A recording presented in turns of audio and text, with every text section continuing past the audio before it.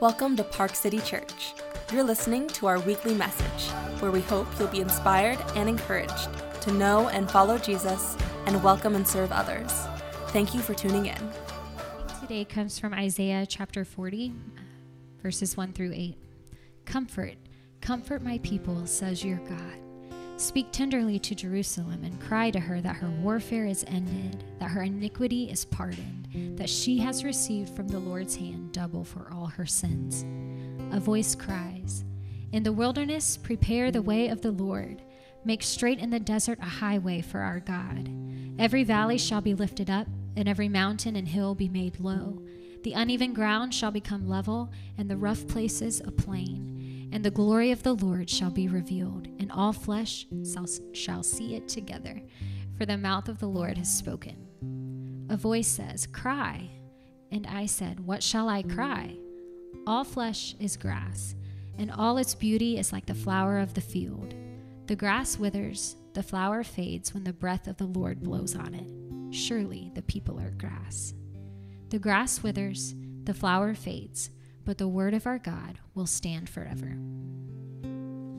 Thanks for participating. You guys are such great sports. I'd like to read one more passage of Scripture before we sort of step into our reading that Kristen has read for us from Isaiah. This verse will sort of is what we're celebrating during this season. So this will guide our conversation week to week. But this is from Luke chapter 2, verses 10 and 11. And this is a familiar scene to you, shepherds in the fields.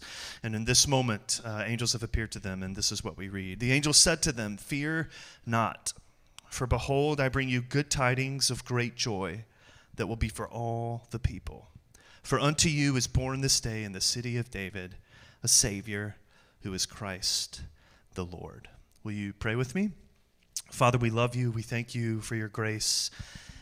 We thank you for your word. We thank you for the comfort of your presence with us that we celebrate this season. We ask that in this moment, as your word is opened, Jesus, that you would meet us here. We pray that the words that are spoken in this moment would be pleasing, acceptable to you, that this would be a moment that brings not only you glory, but brings your grace at home to our lives as well. We ask it in your name. Amen. So it's this bit that we celebrate, right? Good tidings of great joy. That over the course of this season, this will be the theme that we are resting in, this announcement of good news, good tidings. And our approach, sort of this verse will be the theme. It'll guide our conversation. We'll pick up sort of phrases today, fear not. We'll pick up phrases from this verse along the way, but we are going to look at it through the lens of this announcement of good tidings as it comes to us in the Old Testament. As we read in Isaiah, moments where we get glimpses much earlier in the story of this announcement of good news. Through voices like Isaiah's prophets who look forward to this moment when God will show up in his presence with his people and what that means and what that will look like. And so that's sort of going to be, this will be a verse we sit with week to week, but we'll step into sort of different passages of Scripture along the way. And today is a familiar one, Isaiah chapter 40. Comfort, comfort my people, he writes. So we were decorating in here yesterday. It looks lovely, right? Yes? It's beautiful. Thanks for not saying no. You're like, oh, man, yeah. So my children and then the Hesseltines, Reagan and Collins, and Luke Fowler were instrumental children in much of what you see. And one of the things, these you can tell them thanks when you see them, but one of the things that happened was they set up the nativity in the room in the back. And there was a moment when, it's these big figurines. They were taking the back, and I'm in here, and I hear, we've lost baby Jesus, right? We can't find baby Jesus. And it was a point of concern and some anxiety, right? Like, they're kind of running around. It's a playful moment. We've lost baby Jesus, and it went on for a little bit. And then at some point, they found him. But then I heard some variation, some expression of, he was smaller than we expected, right? I'm like, okay, right? Which I'm wondering, like, is this not the way it always, often, perhaps, seems to work? We're always losing him, and when we find him, he's never quite what we expected. I think maybe this is a feeling you can relate to, right? We're I don't know, that refrain, we've lost baby Jesus and he's smaller than we expected. Maybe it hits a little too uncomfortably close to home for the church at times, right? We tend to lose our way. Maybe it's relevant to the landscape of your own life, right? These moments or feelings or experiences where we're left with the feeling we have somehow lost Jesus, baby Jesus. There's a Talladega Nights reference in here somewhere, but I'm not familiar enough with the movie to do it, so I'll just name it and let you run with it.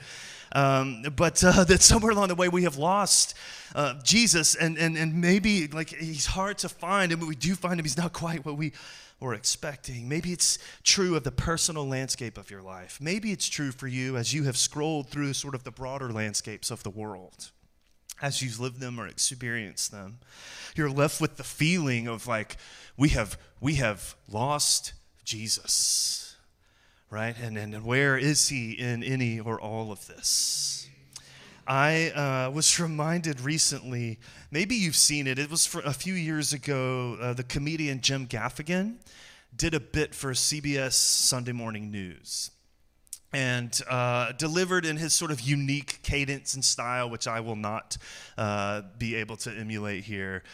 He talks about, he's like, you know, what is your favorite TV show? That would have been a good question to start with, I guess. What's your favorite TV show?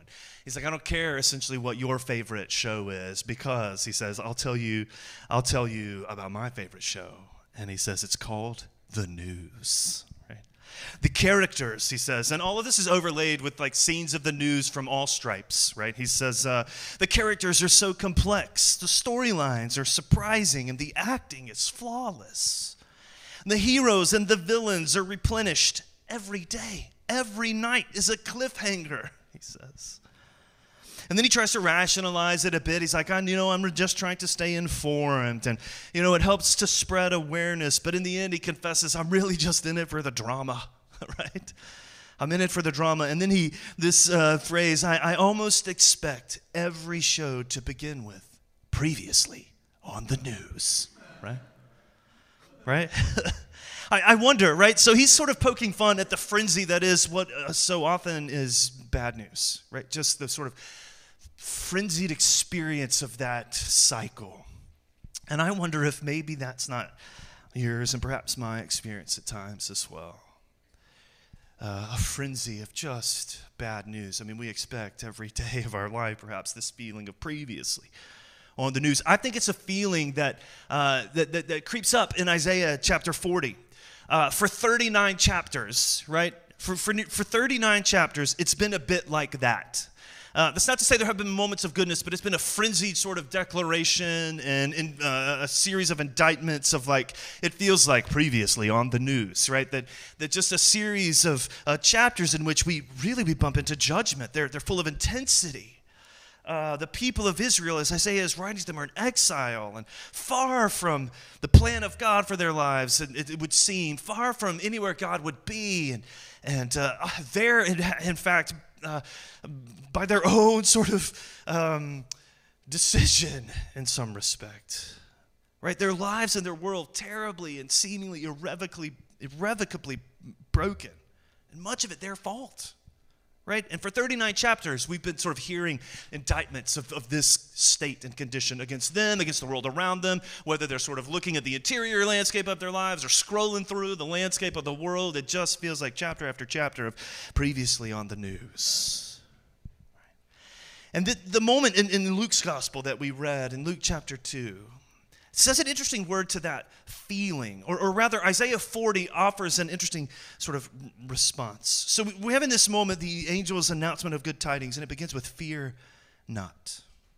Fear not. I mean, if we were to have sort of publicly read all 39 chapters of Isaiah, it would have been a long morning. But the feeling would have been, when you come to Isaiah 40, what will the announcement be about God? I mean, fear seems like a natural and perfectly kind of acceptable response to this moment. Things have gone sideways. They are broken. Much of it my own doing. It only makes sense that in response to the news that maybe God would show up, fear seems like an appropriate response. Fear is what we perhaps would expect if God were to show up in the middle of the newsreel of our lives and the life of this world. It's powerful fear. I mean, algorithms prey upon it, right? Political systems are built around it. The world is broken. We are broken. And in the midst of all that, the angel shows up and announcing the coming of God to his people and begins with fear not. Like in the midst of all that brokenness, we get this and yet, right? There is a different word that is spoken here. A word that we hear in Isaiah chapter 40, a remarkably grace-filled word, a turn in the book after 39 chapters of intensity. Comfort, comfort. Her sin is pardoned. All is paid, all is forgiven. There is a finality here, a factualness, a word of hope in response to all of the fear that would have been swimming around this moment. What will it mean when God shows up in the brokenness of my life? Comfort, comfort. Her sin is pardoned. It's a word that's announced, interestingly, in Isaiah before there's any change in their position or status or behavior, none of that stuff. Grace-filled in this moment is the announcement that when God comes, this is good tidings, comfort. That even in the midst of all that you experience, there is reason for hope. I read a book not too long ago by a guy named Francis Spufford, an English writer, and you can come on, man.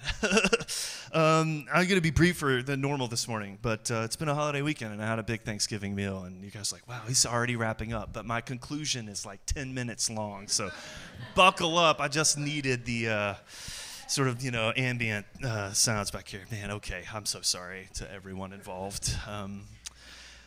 So he writes sort of the story of his faith, and the book's called Unapologetic. I don't agree with everything in it, but he sort of writes an interesting case for sort of his coming to faith. And he describes a moment early in the book where he had been through a difficult night in his home and family, and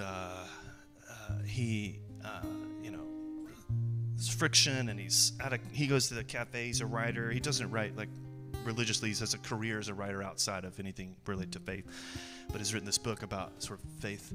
And but he says he's in this moment, sort of in despair, and he's in darkness. And Mozart's Clarinet Concerto comes on, and he sort of uses this as a launching point to talk about this dynamic of bad news, good news in his life, and maybe yours as well. He says he's sitting there. It's a gloomy morning. It had been a hard night, and he hears the music, and it says it's just kind of like a bit of light in the midst of darkness for him. He was consumed with the darkness of his present situation, and this kind of soft light of this music just was an opening for him. And he says in that moment, he writes, I could not see any way out of sorrow. I could not see any way out of sorrow that did not involve some obvious self-deception, some wishful lie about where I had to go. And then he goes on and he says this. It offers a strong, talking about this concerto in this moment, in this moment it was a bit of light to him, that it was a strong and absolutely calm rejoicing, but it didn't pretend that there was no sorrow. On the contrary, he says, it sounds as if it comes from a world where sorrow is perfectly ordinary. But still there is more to be said. I had heard it lots of times, but this time, he said, it felt like news to me. It said, everything you fear is true. Right? Everything you fear is true, and yet. Everything you have done wrong, you have really done wrong, and yet. The world, he said, is in this moment is wider than you fear it is, wider than the repeating rigmaroles of your mind, and it has this in it as well. As surely as it contains your unhappiness, it has this moment of hope. There's more going on here than what you deserve or don't deserve. There is this as well. It was in this moment an announcement of good tidings for him. Right? It's like what happens in this moment when the angel announces fear not. It's not fear not because there's nothing to fear, right? All of this, whatever, just fear not. No, it's fear not, but that is not all of the story. Fear not, again, not an announcement of like, man, all those things you carry are not real. No, it's a different word. It's a further word. We see it in the reading from Isaiah this morning, right? You know, the fear is legitimate. God with his breath makes the grass wither, and we are but grass, right? Is this feeling like, yes, we would expect, right, when God shows up in the midst of my brokenness, and yet there is another word from the gospel. That there is the invitation to fear not because there's the promise of hope. Because there is more to the story, because the one who walks into the middle of the mess of your life and mine is the one who speaks a word of hope that will stand forever. Not a kind of sort of like sentimental hope, but the kind of real, lasting hope that admits the brokenness of all that you carry and still offers another word, and yet comfort my people. Her sin is pardoned. It's the good news. Even as the bad news of your life and mine perhaps blares loudly from all sorts of sources. And behind all of those things, you hear the whisper of fear. The gospel whispers a new word to you this morning. Hope. The author, Walker Percy, we've mentioned this before. He says human beings are just people waiting for news. And during the season of Advent, we are reminded that news is good tidings of great joy from God whose word will stand. God who brings good tidings to the sinful brokenness of your life and mine, who brings a word of pardon to sin, a word of hope to fear. Thank you for listening to the Park City Church podcast. To learn more about our church and or to find ways to get involved in our community, visit us at parkcitykc.com or follow us on social media at parkcitykc.